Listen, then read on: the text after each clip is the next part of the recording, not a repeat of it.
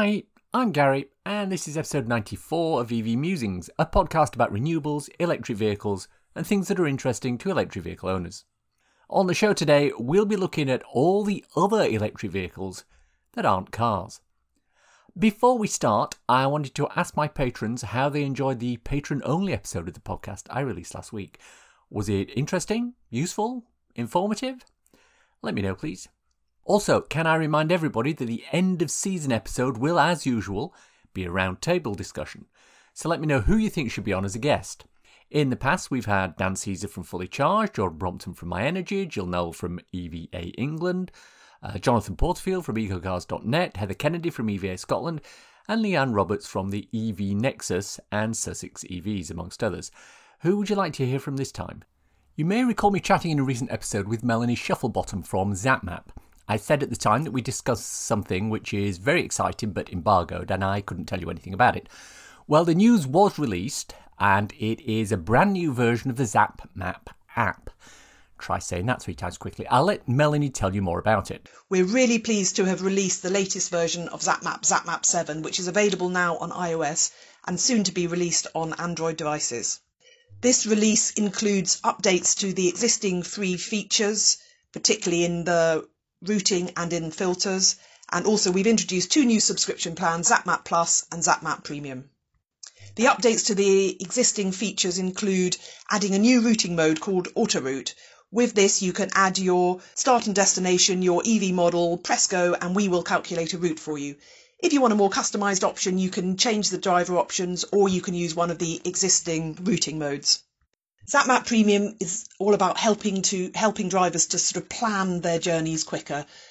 We've added many new ways to locate suitable charge points and really personalise your experience, such as filtering by new charge points, seeing all the charge points added in the last 30 days, filtering by multiple locations so you're able to identify those larger charging hubs, or filtering by user rating so you can see which of the charge locations have been highly rated by other ZapMap users. You're also able to save more route plans, more filters, add more vehicles, and view what 3-word addresses.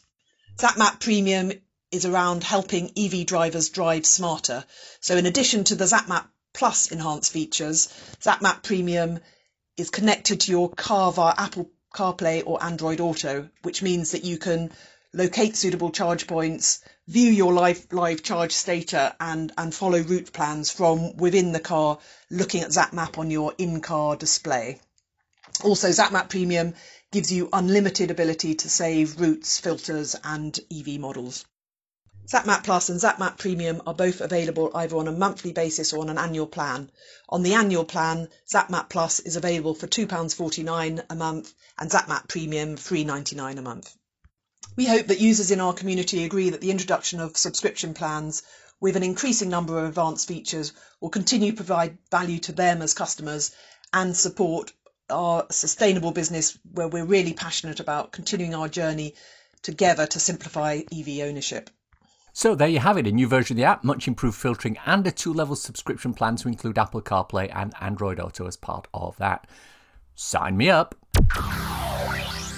Our main topic of discussion today is electric vehicles that aren't actually cars. We've already done an episode on rideables, episode 67, so if you want to know about e-skates, one-wheels and e-scooters, that's the place to go.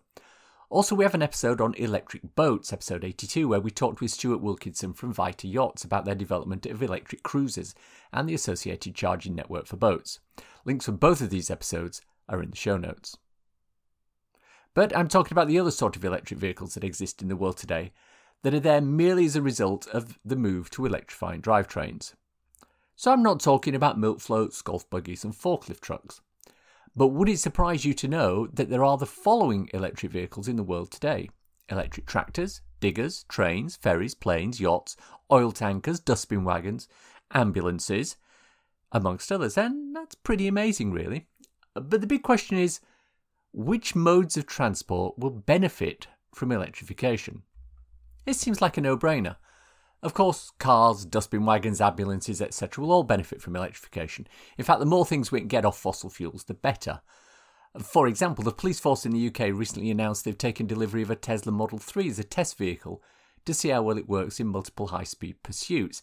It's the same price as a typical BMW 330d that they'd use, and it costs a lot less to run, so we'll keep an eye out on that.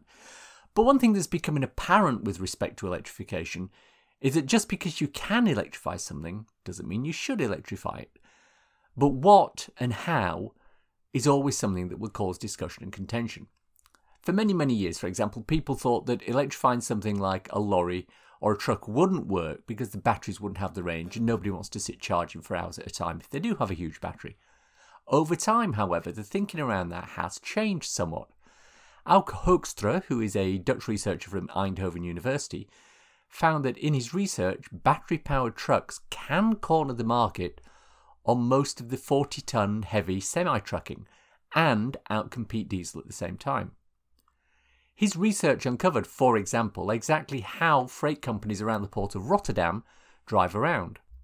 Turns out 80 to 90% of trucks drive about 500-750 kilometres a day and come home to their depot at night. With an efficiency of about 1.3 kilowatt hours per kilometre, a battery of 1 megawatt hour would suffice for this. Sure, that's a big battery, but if you take out the fuel tank of a diesel and swap the big, heavy engine and gearbox out for a motor and batteries, you can put in a 6-ton battery, lose 3 tons by redesigning the motors to fit between the wheels, and, with the 2-ton additional weight allowance the EU gives electric vehicles, your net cargo loss is just 1 ton. This is important because 40-ton trucks cause the most carbon dioxide emissions of all freight transport types. The cost savings are also huge. If we take diesel at £1.32 a litre and electricity at 30 pence a kilowatt hour, that's £420 for diesel and only £195 for electricity if we assume it takes 318 litres of diesel for a 560 kilometre trip versus 650 kilowatt hours at 1.3 kilowatt hours per kilometre for the same distance. Obviously, the Tesla Semi is hoping to compete in this space, but other manufacturers such as Volvo, Mercedes, DAF and MAN are already putting electric trucks into service. But that's not to say there isn't a case for something like hydrogen to be in the mix. We said before in our hydrogen episode that the logistics, the efficiency and the cost make hydrogen uncompetitive for personal transport. But for longer distance travel with much larger loads, the logistics of batteries versus hydrogen tanks and refuelling can make sense for some use cases. Of course, the rider for this is that the hydrogen has to be green hydrogen created via renewable sources, rather than blue hydrogen or grey hydrogen from fossil fuels. It will still suffer from the problem of higher cost than battery because you use approximately 3 times the energy to create a kilowatt hour equivalent of hydrogen than a kilowatt hour of electricity. What about planes though? Can we electrify them? Well, there are electric planes at the moment. A company in New Zealand called Electric Air is running flights in a Pipistrel Alpha electric aircraft. It's a single-engine twin-seat plane giving leisure flights and pilot training around Rangiora and Christchurch in New Zealand. In Canada, Harbour Air have converted a number of Beaver seaplanes to full electric and intend to run them on routes around Vancouver, Seattle and the Pacific Northwest.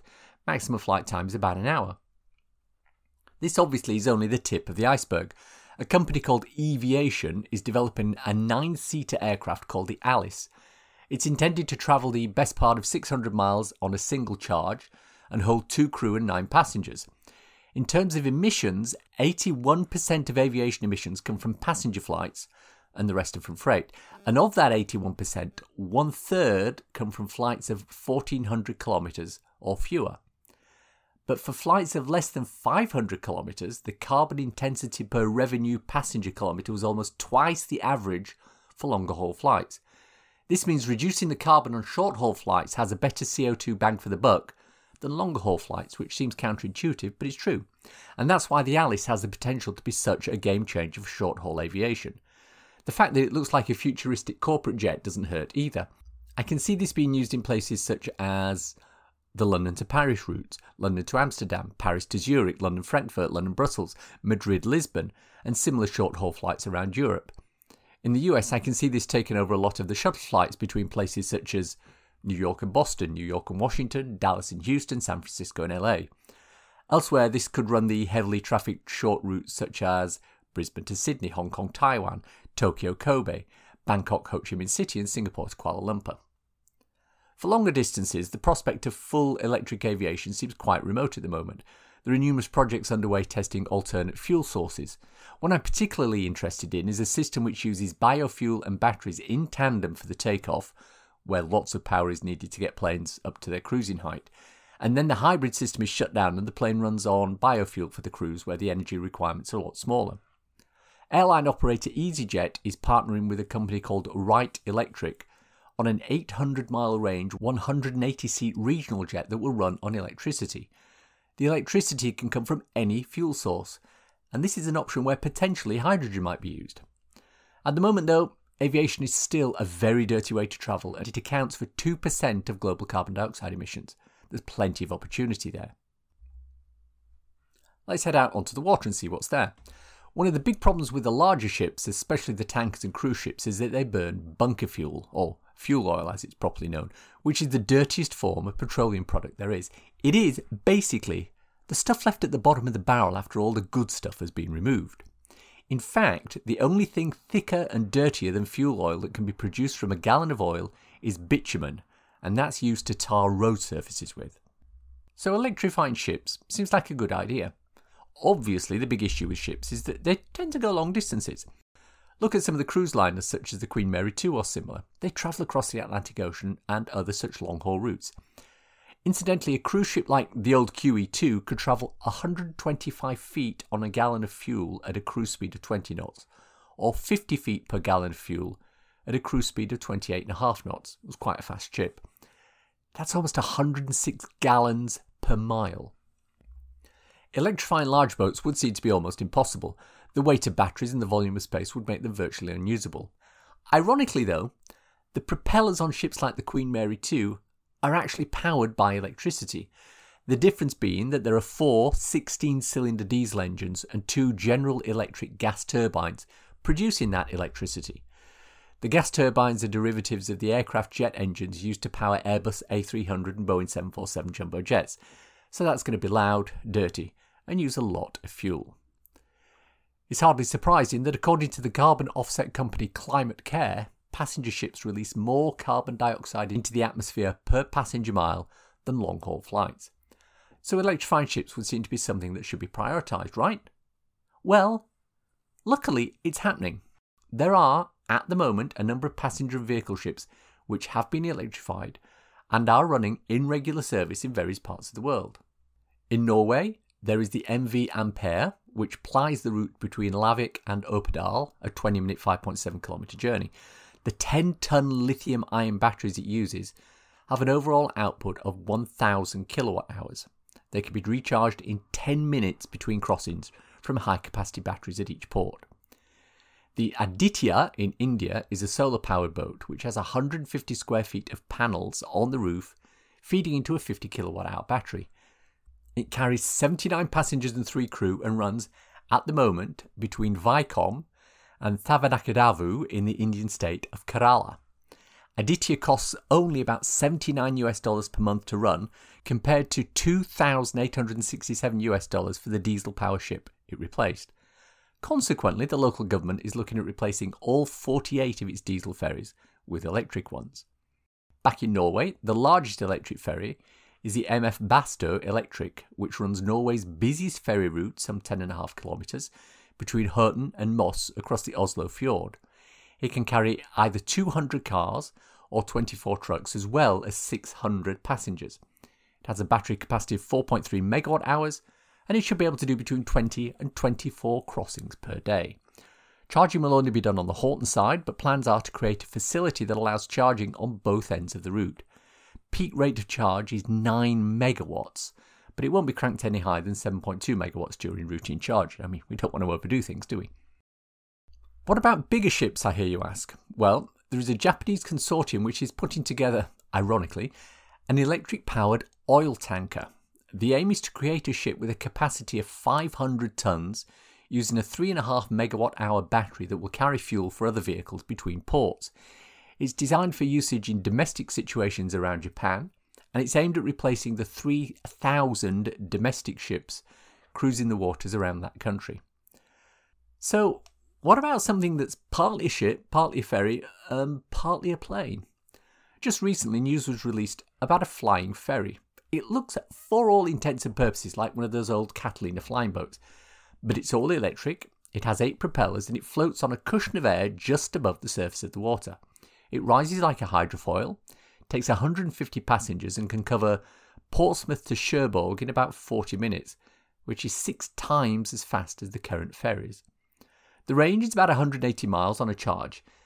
At the moment it's still on drawing board, but with something like that we've got the ability to reduce shipping emissions and cut travel times across the channel. Shipping is 2.2% of global CO2 emissions. The downside to this piece of tech is that it would be passengers only and wouldn't carry vehicles. I mentioned electric bin wagons, or refuse trucks for our American friends, earlier on. The first of a fleet of 5 new electric refuse collection vehicles, the RCVs, arrived at the City of London Corporation in March of this year. The new 18-tonne and 26-tonne trucks can complete a full shift on one charge. Operator Veolia has developed a smart charging system that compares data including shift patterns, available generation and vehicle power requirements, and uses this in an algorithm that automatically determines which vehicles are charged when back in the depot. By using this system, the vehicles are available when needed, local grid power availability is maintained, and future expansion of electric demands can be met as further decarbonisation measures are introduced. Electric trains have been around for quite a while. In fact, electrification of the tracks is something that has been in place since the late 19th century. Obviously, the technology has increased and improved. As of March 2020, 38% of the British rail system was electrified. That's 3,758 miles. This is set to expand as 25 kilovolt electrification comes to currently unelectrified lines, such as the Midlands Main Line and parts of the Northern Hub. The problem with this is that where the line isn't electrified, electric trains are limited on where they can run. However, friend of the podcast Dr. Ewan McTurk released a video on his YouTube channel discussing a solution for how this can occur, link in the show notes, where he discusses things such as using supercapacitors in diesel trains to bridge the gap between electrified sections of the track. Currently, trains such as the Virgin Rail Pendolino trains and the Class 91 electric trains are all fully electric and have been in operation for many years now. I mean, the Class 91 electric was built between 1988 and 1991, over 30 years ago. And we've talked so far about how there are things that have been electrified currently, and we've touched on some of the items that are in development, but what else is coming up? Well, once green hydrogen becomes easier to electrolyse using renewable energy, the possibility for hydrogen fuel cells increase on all sorts of means of transportation. I talked earlier about the EasyJet plane that will run on electricity generated from any number of sources. Hydrogen is the best and the greenest for that. But at its basic level, anything that moves can be electrified. If it has an internal combustion engine or a jet turbine inside it, the engine can be removed and replaced with an electrified motor. Whether the electricity comes from a large battery or from a fuel cell is immaterial at the moment. And this brings in the possibility of electrifying larger and larger ships. Can you imagine a ship which uses electrolyzed seawater to create hydrogen on board, and the desalinated seawater could then be used on board as water for the plumbing system or the onboard swimming pool, for example? We've mentioned battery-powered trains which bridge the gaps between non-electrified sections of the rail system. These can be extended in other countries where the rail system has non-electrified gaps. More and more ferries, pleasure craft, river taxis and workboats, tugs, etc. could also be electrified. How about long-range trucks running on battery or hydrogen combinations? The Australian road trains, which can be 200 tonnes and anything up to 180 feet long, are usually pulled by a single prime mover unit, and these units generally have large displacement diesel engines which provide the power to move the whole combination. We know that the right electric motors can provide just the same sort of grunt as a diesel engine, which is why electric cars such as the Tesla Model X can pull Boeing 787 Dreamliner planes. So the limiting factor here is the ability to power that motor for prolonged periods of time. With large enough batteries and some combination of fuel cell and hydrogen input, this is something that I can see happening in the medium term.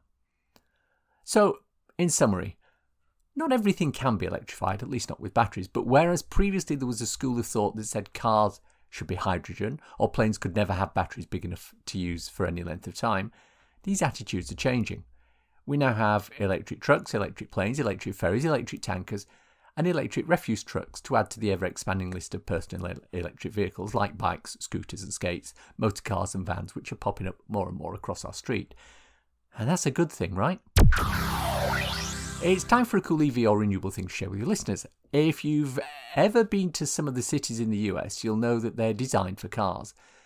But have you ever wondered why that is? One reason is that in order to accommodate so many cars, city councils and governments in the US have mandated minimum parking spot sizes and numbers for different types of building.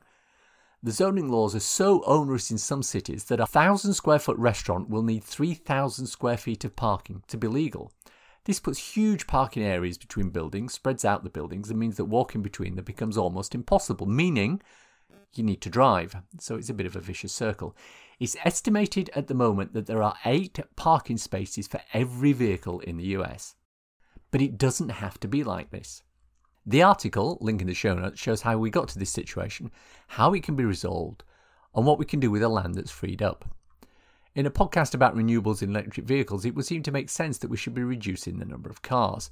If we cut down on the parking spaces and charge for the remaining space, this will increase available land for building houses and help cut down the total number of cars on the road. And that's the show for today. Hope you enjoyed listening to it. If you want to contact me, I can be emailed at evmusings@gmail.com. I'm also musingsev on Twitter. If you want to support the podcast and the newsletter, please consider contributing to become an EV Musings patron. The link's in the show notes. If you want a quick reference ebook to read on your Kindle, I wrote a little something called So You've Gone Electric. It's available on Amazon worldwide for the measly sum of 99p or equivalent, and it's a great little introduction to living with an electric car. At the moment it's free on Kindle Unlimited, or if you're in the Kindle Lending Library, please check it out. Links for everything we've talked about in the podcast today are in the description. If you've enjoyed this podcast, please subscribe. It's available on iTunes or wherever you get your podcasts. Please leave a review, as it helps raise visibility and extend our reach in search engines. Thanks as always to my co-founder Simon. His diet's not going too well. He's found himself addicted to the stuff he calls gloop. It comes from the popcorn he gets at the cinema. It is basically the stuff left at the bottom of the barrel after all the good stuff has been removed. Thanks as always for listening. Bye-bye now.